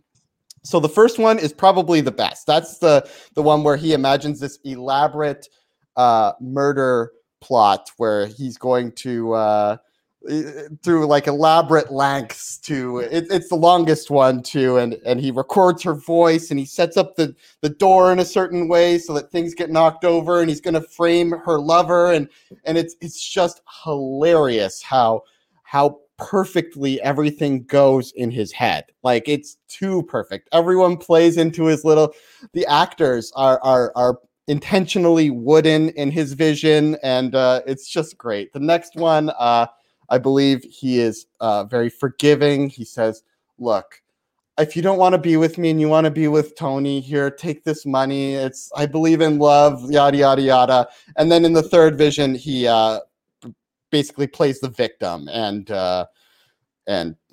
rages out at her or whatever. And the thing that I think this movie is getting at is it's getting at something about toxic masculinity, empathy, and art all combined, where this guy is imagining these scenarios playing out where like even playing the victim is like a toxic thing for him to do, even pretending to be this high and the thing is that in his visions these things would never work, but as he's conducting this music and he's putting it into his art form, he's a great artist. And I think Preston Sturges is saying something about himself. And I think that someone even makes a comparison to the stick that he has to a penis at one point in the movie. And that's what I really think is going on in this movie, since I've seen it like 20 times or whatever. That's my take. I thought I liked this movie, and now you're making me think I actually didn't. No. Oh, come on. Unfaithful Yours. You had yourself at a disadvantage because you picked a movie that had a remake with Albert Brooks. Yeah. And you didn't pick Albert Brooks. I haven't seen the remake. I haven't seen it. I also haven't seen the remake. So the remake of The In-Laws has Albert Brooks in it, and he's great. That movie also kind of sucks. Watch the original In-Laws. There's a remake of The In-Laws? Yeah. But he's the Alan Arkin role. But this one, I wasn't quite feeling it. And then we got to the actual compositions. Mm-hmm. And that's when the movie gets really great. The three sequences, you didn't really touch on the third one. I think the third one might be the funniest with the Russian roulette game. Oh, yes. So much fun. Where, like, out of nowhere, he just, like, pulls out the gun and just like, we're going to play a game that was invented by soldiers. And they're like, oh, I've played that. Russian roulette. I play that with my dad all the time. It's a card game. No, you're thinking of the wrong game. It gets very funny. Rex Harrison is an actor I didn't think I liked because I think My Fair Lady is a little overrated. Mm-hmm. But he's very funny in this. I think like the last half hour where we see everything going wrong, he's doing some great physical comedy in this. And I just think what this movie is about, it's how a thought can fester and how like one thing that you think can kind of just snowball into this whole thing that is just going on inside your own head. And because it stays inside of your head, it's allowed to grow and become this giant thing. And that's what's so brilliant about this movie is we see how everything doesn't go the way he thinks it's going to. And that's what's brilliant. I think you're dead on, but I would extend that into Preston Sturges talking about how he would basically pour that into his filmmaking, these imagined scenarios where things go exactly how they should. And that's what the compositions are. The compositions are things going exactly how they should go. That's what I think so great. Absolutely. Yeah. Adelaide, Scott, have either of you seen Unfaithfully Yours? No, I have not. I recommend it. It's pretty good. Okay, yeah, Jake, sounds good. You've had a pretty solid list so far. What's your next one? Oh no. At number 4, this is the hard one. This is the one where I'm like, I don't even want to talk about this. The number 4, I picked Paul Verhoeven's L, the 2016. Oh. That's good. A comedy? I think so. I think this is a very satirical movie. Like all Paul Verhoeven movies, I think he is playing a lot with genre, specifically French melodrama and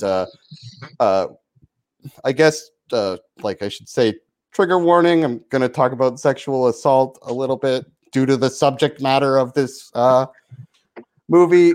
But yeah, so the film opens with a brutal rape scene, and right off the start, I'm like, ooh, like this isn't what I had no idea what I was watching. I'm a big Paul Verhoeven fan, so I put it on and ooh, like right away, this is hard. And but then the camera pans over to her cat, just kind of like casually watching it. And you're like, what is he doing right now? Like, what is this? Is this a joke right now? Like, the cat it's almost like mocking how this cat is just sitting there indifferently watching this incredibly disgusting thing. And so the movie is a mystery, but the real mystery of the movie isn't who her rapist was. The real mystery is, why is she handling this like you would never imagine anyone would handle this? She gets into a bathtub after this and orders some sushi and doesn't report it to anyone. And I think Paul Verhoeven is playing with your movies like Death Wish and Taken and all these things where it's the perfect fantasy of what you would want to happen, and this is a movie about a very specific person and how they are dealing with this. And the more and more you find out about her life, I've done some reading about this movie since I don't necessarily feel, so I'm regurgitating opinions that I have read right now, since I don't necessarily feel qualified to talk about this. But it seems to be, and what I got from this movie was that this is about how victims don't react the way that you want them to react, the way that you would expect them to react. This is a very specific person surrounded by a bunch of Judd Apatowian like morons. Isabelle Huppert is constantly rolling her eyes at everyone around her. That's the funniest shit in this movie, is every time Huppert just stares someone down and just goes, ugh, like that is what someone rolling their eyes. That sure is the pinnacle of comedy, Jake. Well, okay, yeah. next, what do you got up there? You got like Holy Grail, you got Planes, Trains, and Automobiles, and then you have L right there with them, right? Like, oh yeah, just an absolute laugh right of a movie. I do think this is number 4. Okay. One more point, though. I have one more point. It's when her son refuses to accept that that might not be his baby, and he's freaking out at her, and she says, "Okay, fine, it's your baby." I just think that's hysterical. I think she's hysterical in this movie, and I don't know. It's a rough one, but yeah, it's basically it's your fine. It's your baby. I'm sorry. I'm crying so hard. Yeah, you have to see the movie. She's very funny. I can't. Oh, okay. Nope, your time's up. Your time is up. I did watch this movie, Jake. I'm sorry. I watched this movie. You did this. You made me watch this movie. I watched everything in the top 7. I should have warned you. I don't know if a warning would have done any good. I've had this problem with like a lot of Verhoeven movies. So like, it feels like every Verhoeven movie, he does this weird Tommy Wiseau thing where he's like, no, if you like it, you're wrong because you don't get the joke. What was the joke? What was you have given me eye rolls? You have given me oh, it is your baby. Yes, I can tell this movie is trying to be satirical, but satirical doesn't necessarily equal comedy. It's not. It's trying. Yes, I agree. It is trying to mirror what people think, or how it's trying to mirror this societal. Oh, victims don't act like this way. It's trying to analyze that from that sense. But it doesn't translate to being comedy. And I think honestly, you telling me this is a comedy maybe hurt this movie even more because it's. I stand by it. Honestly, I can't. Not laughing once. I was so uncomfortable the entire time. It's an uncomfortable laugh for sure. It's like a good thriller, but I don't see this or a good like interesting, but like the comments are being so mean right now. Oh, cats exist. That's so funny. Yeah, no. Jake, you were doing so well. You were doing real well. I think this is really help bury the body. Okay. I wish I was there for Caleb Bowman like 2 days ago whenever he watched this. She's like, oh man, I can't wait to watch like a great comedy. And then the first scene happens. You just drop in slow motion on the floor, face of disgust. What have I done? I will say, I do follow one person who really likes this movie. And he calls it a comedy. But he also thinks Mission Impossible 2 is a 5-star perfect movie, so I don't respect your opinions right now, Jake. Oh, I don't think that. So, yeah. I like the movie. I thought it was very good when I saw it. I thought Isabelle Huppert's performance was excellent. But yeah, I don't disagree. Obviously, Verhoeven's films are very satirical for the most part. I mean, the iconic ones. But I just didn't get that same feel from this movie. You didn't think Huppert was hilarious in this? That's her specifically. I just think you should have picked Showgirls.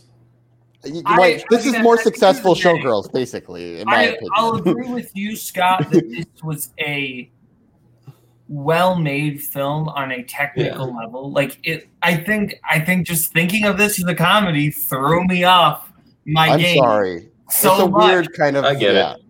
No, you don't have to apologize. It'll just be reflected in your score. Adelaide, we'll go to you. Okay, Boatman. I want you to sit there. I want you to remember everything you just went through watching that movie. But now I want you to just remember like how good Arsenic and Old Lace makes you feel. When you sit down every Thanksgiving to watch it, and you're like, yes, this is my shit. I will say, fun fact about this though. I didn't watch the movie for the longest time because my high school did a production of it. And I just grew like this immense like attachment to the source material of just like seeing my friends perform it first of all, and seeing this guy who I knew like just really really well, Halloween whatever, like B. Mortimer. I'm like, wow, what is this? And I watched the movie last year because of you picked it in Alto Boatman, and I was just oh my god, no, this is it. I don't know what, like, fucking high school me was an idiot. I should have watched that day one. It's an amazing fucking movie. Absolutely hilarious. And I need to start taking notes for this show. I should have, like, remembered, like, the actual supporting cast in this film because every fucking one of them hits it out of the park. And they take every character here is so fucking, other than Cary Grant. Every character is, like, a little bit gray. And they maneuver that so well. And especially just the grandmothers are so fucking funny, and they bring this awesome just aloofness to it all. We're just like, yeah, we kill people, but it's for a good reason. This is amazing.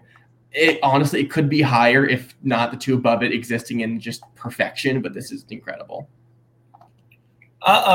Someone didn't know a detail about a movie, so we got Joseph coming in the comments. Has to show off that he knows things. He just Googled on himself, you know? But no, Arsenic and Old Lace is excellent. This film is just one of my favorite comedies. This is a film I watch every Halloween. Because I think it's a Halloween movie, that you can just watch with like your whole family instead of like Saw. I mean, some people could watch Saw with their family, but that would be great. But like, no, this is like it's like a Halloween movie you can watch with your family, but also this movie's just it's covered with like these spooky vibes that are just like it's the fun kind of Halloween movie, and I love just the insanity that gets in this movie. Cary Grant is giving like one of the great comedic performances I've seen from him. He is just so manic as the film goes on and running around. I love Teddy Roosevelt charging up the stairs. So much fun.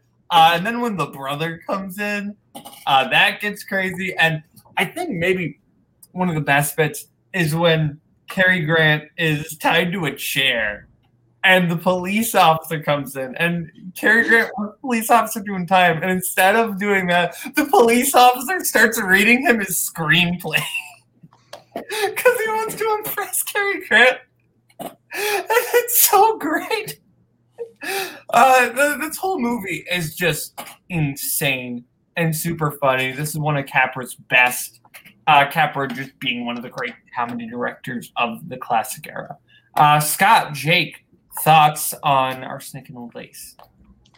It's a great choice. I haven't seen it in a long time. Again, another one I haven't seen in a long time, but this kind of like madcap farce is very much like in my wheelhouse when it comes to comedy. And I also think Cary Grant is just like such a versatile actor.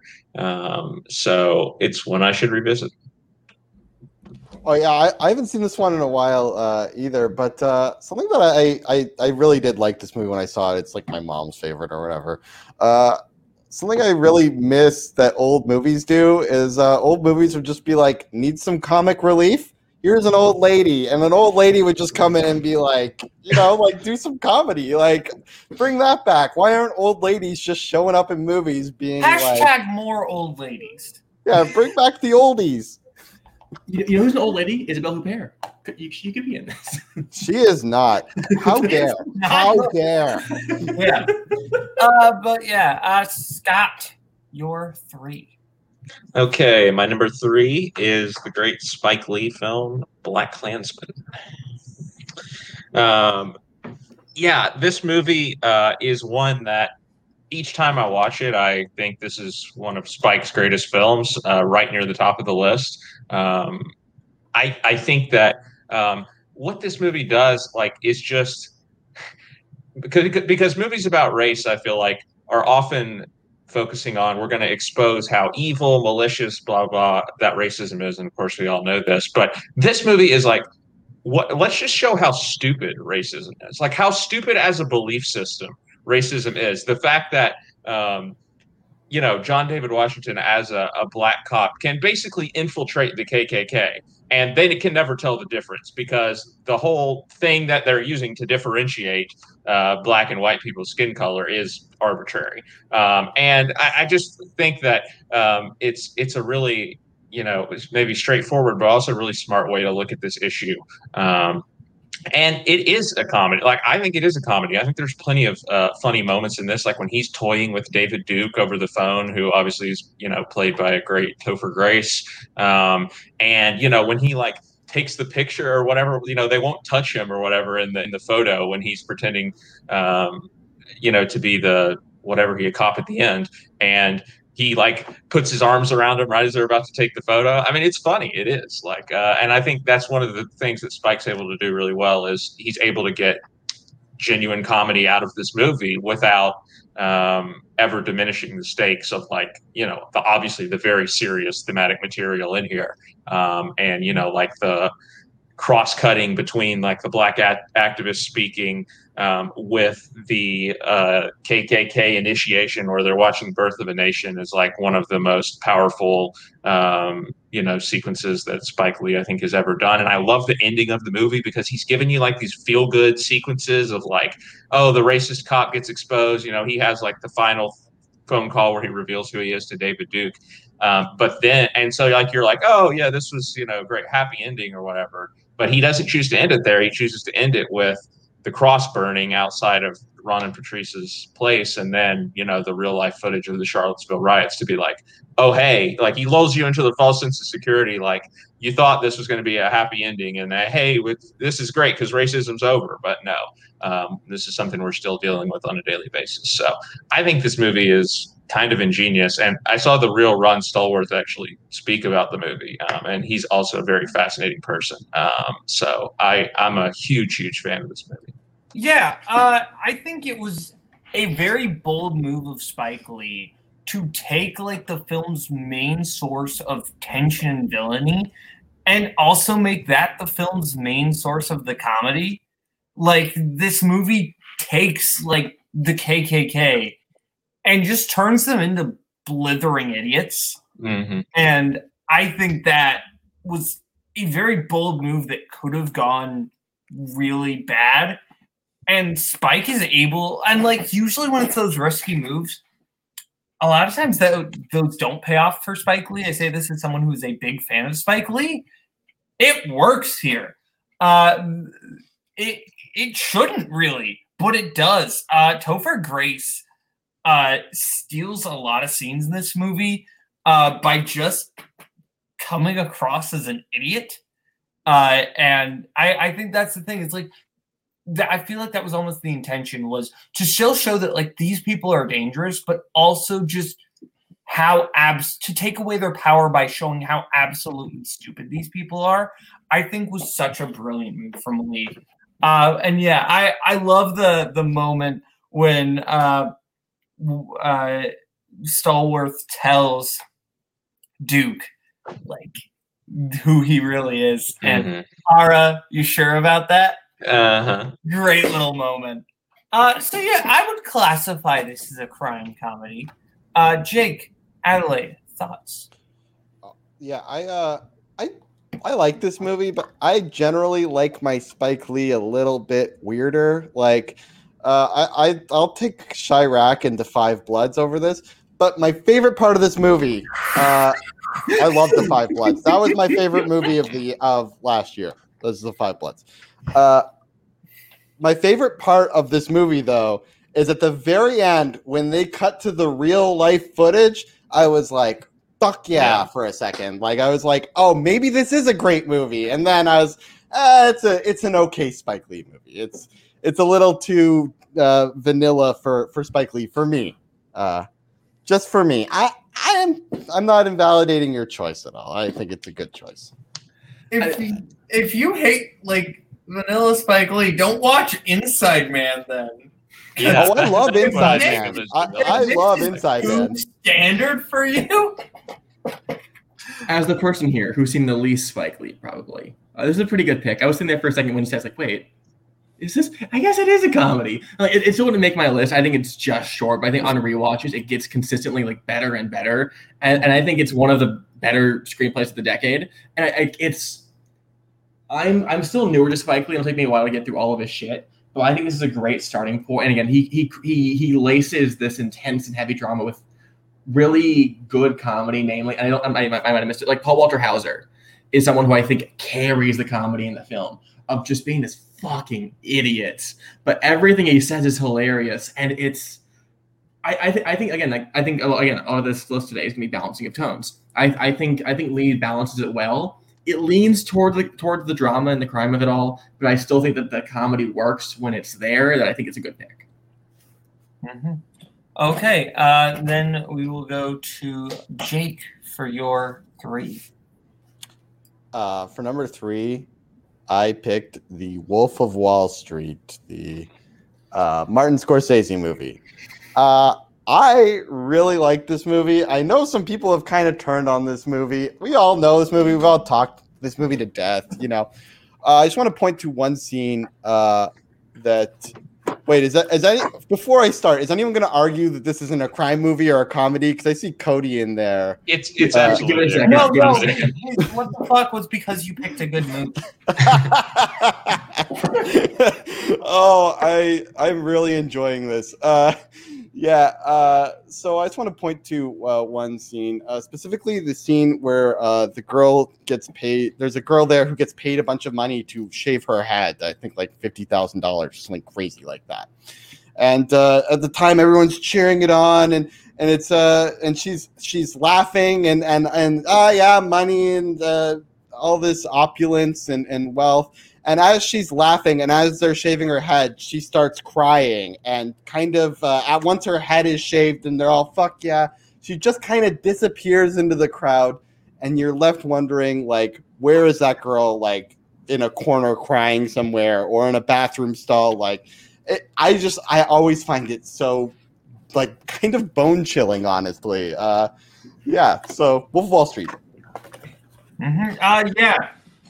This is one of those movies I will say I appreciate more than I love, because this movie is doing exactly what it's supposed to be doing. It is supposed to be. It is showing you the absolute gross amount of excess that Jordan Belfort lived, and that's what the movie feels like. After a while, I get a little exhausted with it, but I understand like the people that like. This is one of Tim Burkall's like. I think it's like his second favorite Scorsese movie, and that's totally valid. Because I think this movie is exactly what it's supposed to be doing, and I think it absolutely is both absolutely a crime film, and it has some brilliantly funny moments. I love the scene with Belfort on the boat with the FBI agent Kyle Chandler. When it's like, oh, you know what these are? We call them fun coupons. Want to take a lobster home with you? That's the fun coupon scene is great, Cody. And you also have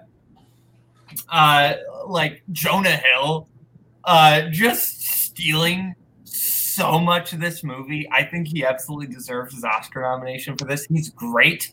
And the fact that everyone just calls him cousin fucker throughout the movie is great. And the scene where he eats the guy's goldfish, just like goes up to him, just very like chill, and then just gets on the desk and eats the goldfish. Film's fantastic. Again, I find that it gets a little much for me personally, but I understand like why people love it. Adelaide Scott? You know, this film isn't fantastic. I rewatched this recently, and obviously things have changed since I first watched it. And it honestly it doesn't hold up. I echo your sentiments, but I think to a greater extent. I think it lives in its excess for too long, and it gets suffocating almost of just everything that he's going through. And I get the film's point of trying to point out the flaws in it, but I don't think Scorsese handles that well enough. I think he spends too long he spends too long in the happiness of it, where it does look like it's glorifying it. And by the end of the film, I don't think he succeeds in putting it down. I will say though, it is known that occasionally I write some classics over for Full Metal. And this movie alone, when I watched it a couple months ago, it inspired me to write the category, which they turned down, but I stand by. It resides in that nice little genre. Some people call it like people liked it in college. I call it white men derogatory, because this movie just is absolutely just the fantasy of a bunch of fucking dudes who think like this is gonna be like their life, and it's so cool, and it just is annoying as shit. And hearing about it on end from Film Bros makes me hate it even more. I haven't seen Cats in at least like a year, and I hate that I've seen it 3 times. I think that with enough, I think this gets a lot of comparisons to the Goodfellas. I think with enough time, this will be remembered as right up there with the Goodfellas. Not better than Goodfellas. Sorry. I think so. The movie's good. I was going to use the word exhausting too. I think Boatman, you said it, but yeah, it just like it is a little bit much. Like by the end, I feel like it's like a great cable movie. Like you come on like an hour in or something, and you're like, you get hooked. You watch the whole thing after that. But it's just not right up there at the top for me. I will say, though, it has a special place in my heart because when my buddy Ben and I did mock trial in college, before every round, we used to, like, before the judge would come in, we would look at each other and do the thing, and it always get us pumped up. So that's fantastic. Okay, Adelaide, you're 2. Hey, so Bo, remember how I had a really nice 3, and I want to like play off of like my hatred for Jake's picks to like get you in a good mood? My number 2 is Some Like It Hot, which I know is from your favorite director, or one of them at least. And it's from a couple of your favorite actors. And this is a perfect movie. And I promise I'm not pandering. I sat down and looked. That's textbook pandering. Boatman, Cody, Cover, fuck you. This is a movie where I sat down, I was like, wait, no, this absolutely fits the bill. And the more I thought about it, it rose higher and higher on my list. And like, this is one of my favorite films of all time. I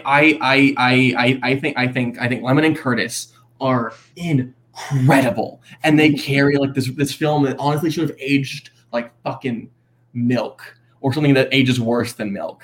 Like it's just somehow just never work, and it continues to hit after hit after hit on every watch I give it. And even Marilyn Monroe, who was an actress who I was told like negative things about going into like seeing more of her films, and she's amazing in this. And even Curtis balancing himself and being a woman and Shell Oil Jr. Like everyone is firing on all cylinders, and even being interlaced with caught up in a real life crime, and seeing how the mobsters are chasing him down, and even seeing the impact they have when they get to Florida and how they treat the other mobsters. This is fucking incredible, and the fact it's not my one is shocking. I don't know how many films are better than this. This is a fantastic pick. I rewatched this film recently, and this movie is still just so brilliant. This is like one of the all-time great comedies. Jack Lemmon is obviously great. He earned his Oscar nomination, and I think he's very funny. The final confrontation on the boat with him and Osgood is like just one of the best lines ever. That whole interaction, though, is just one of the great scenes in movies. I think Tony Curtis is the better performance here, because Tony Curtis is doing so much. Like him as Joe, he's like very funny, just more of like the schemer, right? But then you have him as Josephine, who I think just his voice is so good in sounding like a woman. Like Lemmon just sounds like Jack Lemmon. Like it sounds like Jack Lemmon at a higher octave. Curtis is like sounds like a woman. I think like Curtis said he called like Billy Wilder or somebody as the voice, and they didn't realize that it was him, and that's just brilliant. And then him as like the Cary Grant style Shell Oil Jr. is just so funny. Clearly, like being a parody of Cary Grant, hilarious. I think that this movie is great, and the crime elements that work their way in. I love the gangsters, specifically like the I don't know the actor's name, but it's the guy with the funny voice who goes buttermilk. That little moment is so great. Scott, Jake, you didn't have Some Like It Hot. You are in trouble. Defend yourselves. I won't try to defend myself because I know that I'm wrong about this movie, but it's not my style of comedy. Like, I'm sorry, it's just not. Like, it's very well done. Again, I'm not taking it away. I'm certainly not saying it's a bad movie. It's not to me what it is to a lot of people, it seems. And I wish I knew why, because I really like every other Billy Wilder film that I've seen. But I don't know. Maybe it was the hype. I hate being that person that's like, well, it was hyped up and it didn't live up to the hype. Because I don't know. I think the great movies are like immune to hype, but it's just not for me. Sorry. It felt so empowering to make someone else backpedal for a change. I'm not backpedaling. This has always been my position. Sure, Scott. Jake, thoughts on Some Like It Hot? I think it's funny when the boys dress up like girls and pretend to be girls. No, it's a great movie. I understand. No, yeah, it's great. I don't know. It's incredible how this is aged well. Like, it shouldn't. You explain it, and you're like, whoa, so that's like, that movie is unwatchable now, right? And you're like, no, it holds up. That's the thing about this movie. It's like, why does this work? It's everything about it works. I love stuff like this. So yeah, I don't know. I put on my list because I want to talk about it. I want to talk about Al instead. This is just the top 10 crime comedies, not top 10 crime comedies Jake wants to talk about tonight. Also, that's how I do my list. Joseph, oh yes, that is his position. It's almost like this is a show called Your List Sucks, and that we're supposed to, give our opinions on the opinions. Bowman power tripping for 2 hours is my favorite. It's just gonna win. YLS. I like so many movies. It's like, I don't know. There's lots of space on here. Talk about one you like. It's Scott's turn, isn't it? Scott, it's my turn. make things better for yourself. Yeah, I mean, we asked the question earlier: is Pulp Fiction a crime comedy? So I guess we'll answer it now. Pulp Fiction is my number 2. I don't have a producer tonight. I'm doing this all by myself. Yeah, I mean, I love every one of Tarantino's films except for one. And I mean, this is one of the most influential movies like of all time. Like this movie changed movies like when it came out, and this is one that almost at the top of the list of movies like that I wish I could go back and see it in the theater like in 1994 when it came out, because I just like kind of set the movie world on fire. And there's just there had never been anything like it when it came out. I'm not sure there has been anything like it on the same level of it. Certainly there have been a lot of imitators since, but it's I mean, what is there to be said about this movie? It's just like a incredibly entertaining, epic story of gangsters and boxers and comedy and violence and all of this fused together in a way that only Tarantino can. And I mean, incredible characters and dialogue. I mean, I guess again, the question was asked, is it a comedy? I mean, I think it has plenty of comedy in it. I mean, I think all of Jules and Vincent's conversations are funny in a specifically Tarantino way. Maybe it's not like laughing, you're falling over yourself funny, but like I think a lot of his dialogue is funny. And just the situations are funny, like John Travolta coming out of the bathroom and getting shotgunned down by Bruce Willis as the Pop-Tarts like fly up in the air or whatever. I mean, it's brilliant. And yeah, I mean, again, I'm not going to go on too much about Pulp Fiction because everyone's seen this, and I feel like everyone loves it. So, this is one of those questions, right?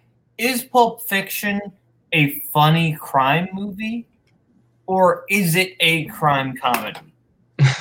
I think it is a crime comedy. I think this movie is fair to call it a comedy because the jokes are so interwoven with everything that happens. You can't have the jokes just aren't ancillary. Like, oh, it's not just like there are moments where it's just, oh, these characters are funny people, so there's some jokes in there. Like the Marvin scene, that is so tied with the comedy. It's not like, oh, the Marvin scene happened, that's dramatic, and then we have some comedy to alleviate. No, it's a dramatic thing that happened that is also comedic because of Vince's reaction. I shot Marvin in the face. Actually, shot Marvin in the face. Like he says it in the same way that if he would have spilled coffee in the car. Like that is inherently funny. So I think this is absolutely a crime comedy. This is a great pick. There's not been a whole lot of overlap tonight, which is interesting.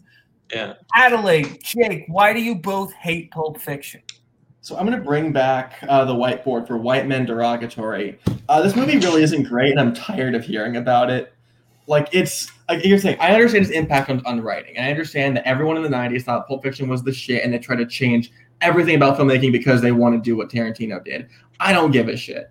I'm not really invested in the characters. I don't think their writing is all that funny. I think there's no one story that I'm like, yeah, this is pretty good. It's just all there. It's fine. I don't give a fuck if this is tanking my rating at this point.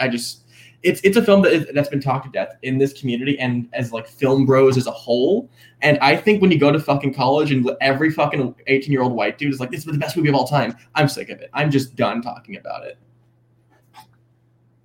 It's not one of my favorite Tarantino's, even though I think it's a great movie. It's just there's so many other ones that I like more, and I honestly sometimes I find some of the lingo a little bit janky, like a lot of like sure thing, daddy-o or something, and it's like, is this what someone thinks is cool? And I like that about it. I like the jank, but it is janky at times, you know.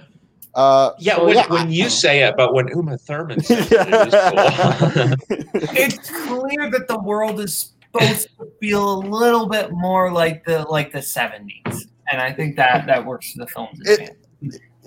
There's one great line, and I'm pretty fucking far from okay. That's dope. I don't give a shit. about That's anything else. your one great line from Pulp Fiction. All the Yeah. lines. Again. That's the one to say. Joseph making a good point. I don't give a fuck. I picked mine. Let's just have that me and Bob in a similar taste. We've here, all at least like for a few. torpedoed ourselves at various times throughout the Yeah. evening. Yes, We're you sinking all at have. equally fast rates.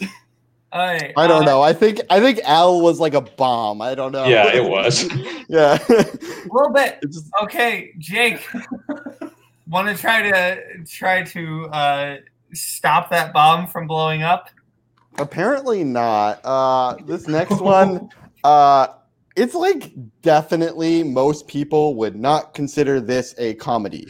But I would 100% say if the Coen brothers made this movie exactly as it is today, you'd be like, oh yeah, that's one of the funnier Coen brother movies. I pick Strangers on a Train.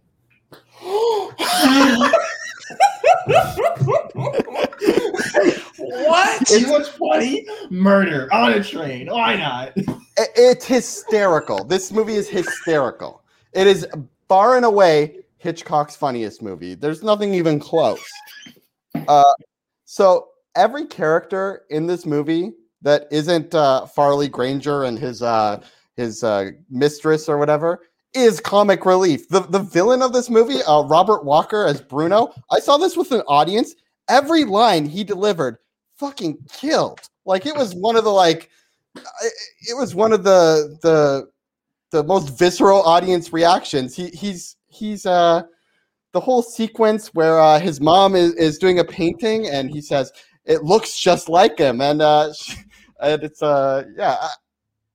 I don't know how you consider this not a crime comedy other than it really wasn't considered at the time because of the dark subject matter. If you made this today, you'd be like, oh yeah, the convoluted interwoven plots and each character is so eccentric. Pat Hitchcock, Alfred Hitchcock's daughter, shows up and she's just fascinated by all this murder, and I don't understand objectively how you can watch this movie and not say that it's hilarious.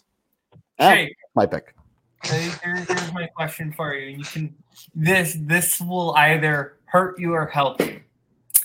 Right now, hands on screen, no Googling. Name me one joke from this movie. Okay, where the old man is trying to stop the carousel from going, and he crawls under, and you see his butt, like he's this bony butt crawling under, and someone says, someone should stop him, and the police officer says, do you want to do it?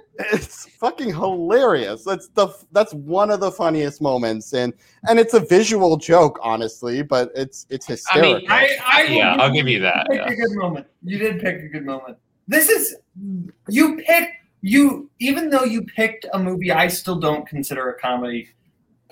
You picked one of my favorite Hitchcocks. So I'm not like going to be mad that we have a chance to talk about Strangers on a Train. I'm going to be mad that if you want a comedy that has the plot of Strangers on a Train, I know. it exists. It's Throwback on the Train. It's Danny DeVito. You're too good for Frank Reynolds. Are you too? You're too good for Frank Reynolds. I know. No, but Strangers It was on a in Mike Hanley's top 100. Exactly. Mike Hanley will probably win this episode. Because he's not on cocaine like you all apparently are. Yeah. I bet there are a lot of eye rolls in this movie. Makes it. I've seen this one. This is one of my favorite Hitchcocks. I don't think of it as a comedy.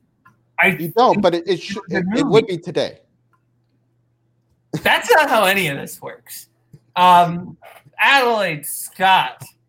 Tell me how much of a laugh riot. Nick, I want to know what's the funnier genre, film noir or thriller? Because that's fucking it.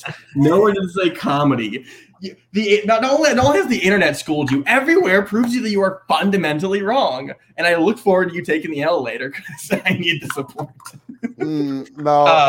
Genre changes with time. Hitchcock was ahead of his time with the dark comedy, and the They just didn't have the vocabulary to label it what it was at the time. They didn't label those genres in 1951. They didn't know the word If comedy. Arsenal Lake can be a comedy, so can Strangers on a Train. The fact that it's not a comedy proves you're fundamentally wrong. That was considered the first dark. Oh my god, like crazy old lady. It's so broad. That's why. I absolutely love the movie. It's my second favorite Hitchcock movie. And if I had been on Villains last week, I would have put Robert Walker. I probably would have put Robert Walker's character on the list. I should have. His performance is incredible. I will always love the scene where I can't remember what Farley Granger's character's name is, but he goes to the house in the middle of the night because Bruno has told him that, his mother's going to be gone or whatever. And he walks in and turns on the light, or he goes over to the bed, and Bruno, I think it is, turns on the light, and it's him laying there. And he just wanted to see if he would come through and actually go through with it. And it's just like a great twist when the light comes on and you see him there in the bed. So great movie. Mike.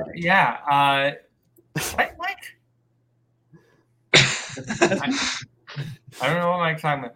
Anyway, so now we'll get to number ones. You're all closer than you think you are. Bowman. I know I put two films you love below this, but I want to pitch you why In Bruges is the greatest crime comedy of all time. I think In Bruges. Again, my whole thing today has been the balancing of tones. I think this film goes for the heaviest, the saddest shit on my list, the most dramatic, and some really fucked up crime, with incredible humor, with maybe jokes that aren't like a mile a minute, but it is dense with comedy. How everything is just loops back and the jokes keep stacking up on top of each other, and how each joke is a setup for another joke later in the film. And that goes beyond I think, again, back to what it's just while there's a lot of crime, I think it balances its drama really well. About how Colin Farrell has just done one of the most fucked up things a human can imagine. And he's wrestling with that while also being in this utterly horrible place. And he's defending himself and ignoring his emotions with comedy and lashing out against everyone around him. And Brendan Gleeson is trying to be there for him and trying to match his comedy, but it doesn't work. And it's going through that. And even when Ralph Fiennes gets there, it is this intense, deep, traumatic shit that he goes through, but he maintains this incredible level of comedy around everyone around him and treating them like shit, which is character motivated. I think this is one of the smartest screenplays of the 2000s, one of my favorite films of all time. I think it was the first one I thought of when it's crime comedies. This is it. This to me is the paramount of what can be done. Yeah, I can't even be mad about this.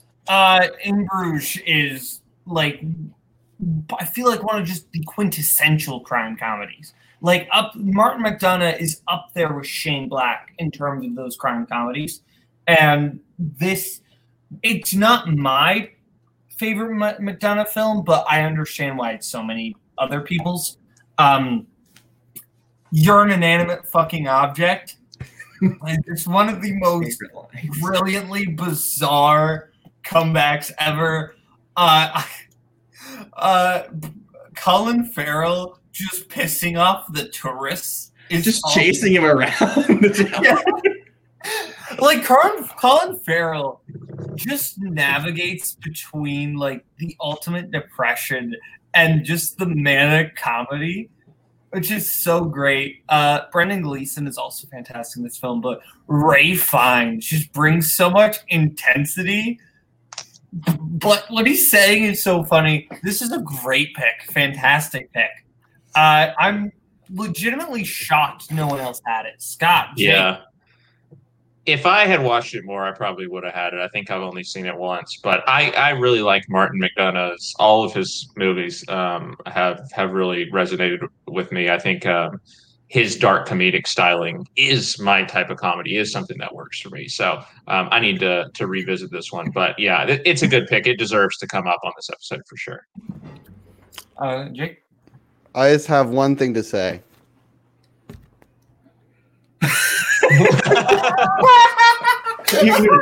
I 100% expected that, and I accept it. I understand. Okay, there you go. Oh yeah, no, it's a great movie. I had a lot of fun. Colin Farrell's one of my faves. Love his eyebrows. All right. So now we'll go to Scott's one. A movie that really ties the room together, The Big Lebowski. This is in my top 5 movies that makes me laugh the hardest. Just like from beginning to end, and it's just like escalating comedy where it like starts with something really funny and just keeps getting funnier like as the scene goes on. I put this on my letterbox the other day, but I watched this for the first time on a plane, and I had no idea that the movie was going to be this funny, and so I was afraid I was about to get like thrown off of the plane or something because I was laughing so hard watching this. The characters are just like so memorable. And just like the whole relationship. I mean, it is a crime comedy for sure, but like the crime part of it doesn't really matter. Like the plot becomes so convoluted by the end, you barely even care because it's basically just a hangout vibes movie where you're just like, following the dude and his motley associates. Particularly, I mean, we talked about how dumb the characters in BlacKkKlansman are. I mean, Walter, John Goodman's character, is got to be one up there for dumbest characters in the movie. Just like the way that he manages to find the stupidest way to screw everything up is just absolutely hilarious. With putting his underwear in the thing, and then the way that the whole car crash happens, and then probably my favorite scene, the one that just always sends me over the edge, is when they go to the kid Larry's house and try to intimidate him. You see what happens, Larry? And they're just like absolutely berating him. And Larry, have you heard about Vietnam? And he goes outside and starts destroying the other guy's car. Oh my gosh. Mm-hmm. I mean, every single John Goodman line in this is just his read of them is perfection. But I mean that character alone. But then you throw in the dude and all of his little witticisms and Steve Buscemi doing, what he does as Donnie and the Jesus. And I mean, these characters, the list goes on. And I absolutely love the movie. Even if I do actually like the Eagles. I do actually like the Eagles, unlike the dude. This is my favorite Coen Brothers movie and one of my favorite comedies. This is a fantastic pick. I think maybe just one of the most brilliant scenes of all time is a scene that, on a fundamental level, probably could have been told in one sentence, right? I think you should go see The Big Lebowski and get him to replace your rug. But instead of that being the scene, it goes in all these different directions. Who you talking about, kid? Like when Donnie just comes in, you're out of your element, Donnie. You're like a child who walks into a theater halfway. Donnie, I swear to God.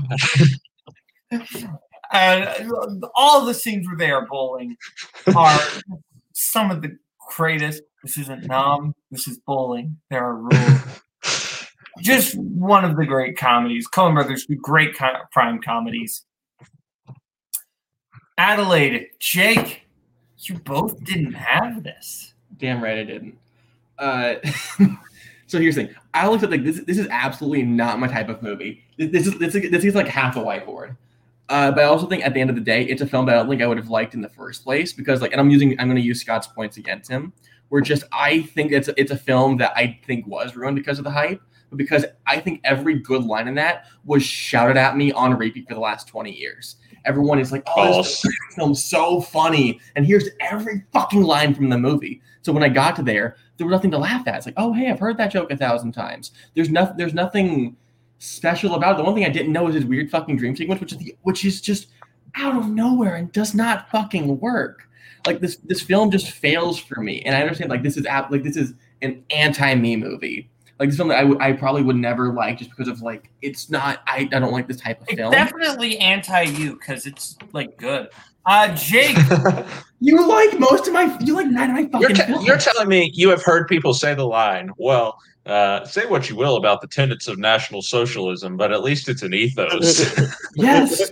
You're telling me you've heard that line quoted. White men. I've heard the entire fucking here has heard that line in real life. It probably is Adelaide's best. Yeah. So I really like this movie too. I understand what Adelaide is saying, that like people do constantly repeat things from this movie, and I don't know, it does get a little old.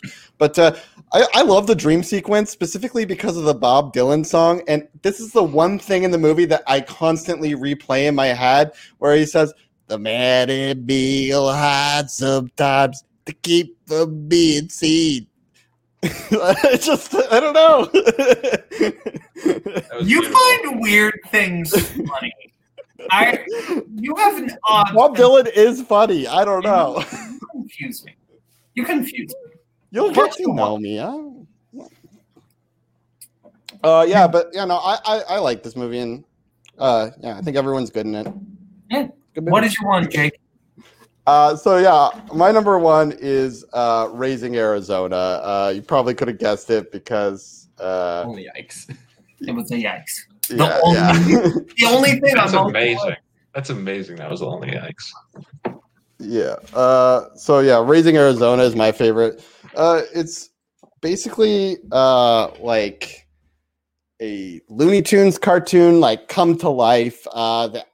The energy of the movie. I think Tarantino said that when you saw Raising Arizona, it was like, well, why would you ever shoot a movie like they shot movies before this? Now that you see that you can make something so energetic and alive.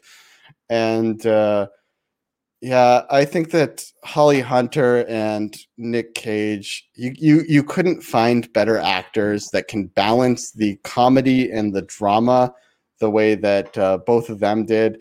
They're both actors who can be incredibly goofy and big, but also dial it in and be incredibly warm and intimate. And the movie demands both of them. And I just throw this on all the time because I think it's a perfect movie. I love specifically how long the intro is, and you forget that there's a title card coming up. When that happens, I always forget. Oh yeah, the title card's coming up, and I just love this movie. So there are some people that hate this movie. Some hosts of YLS that hate this movie. And not there's this some guy. guys who can't talk about it. What? Spence had it on their list, yeah. Oh, how does the show work, Boatman? How does it work? Shut up.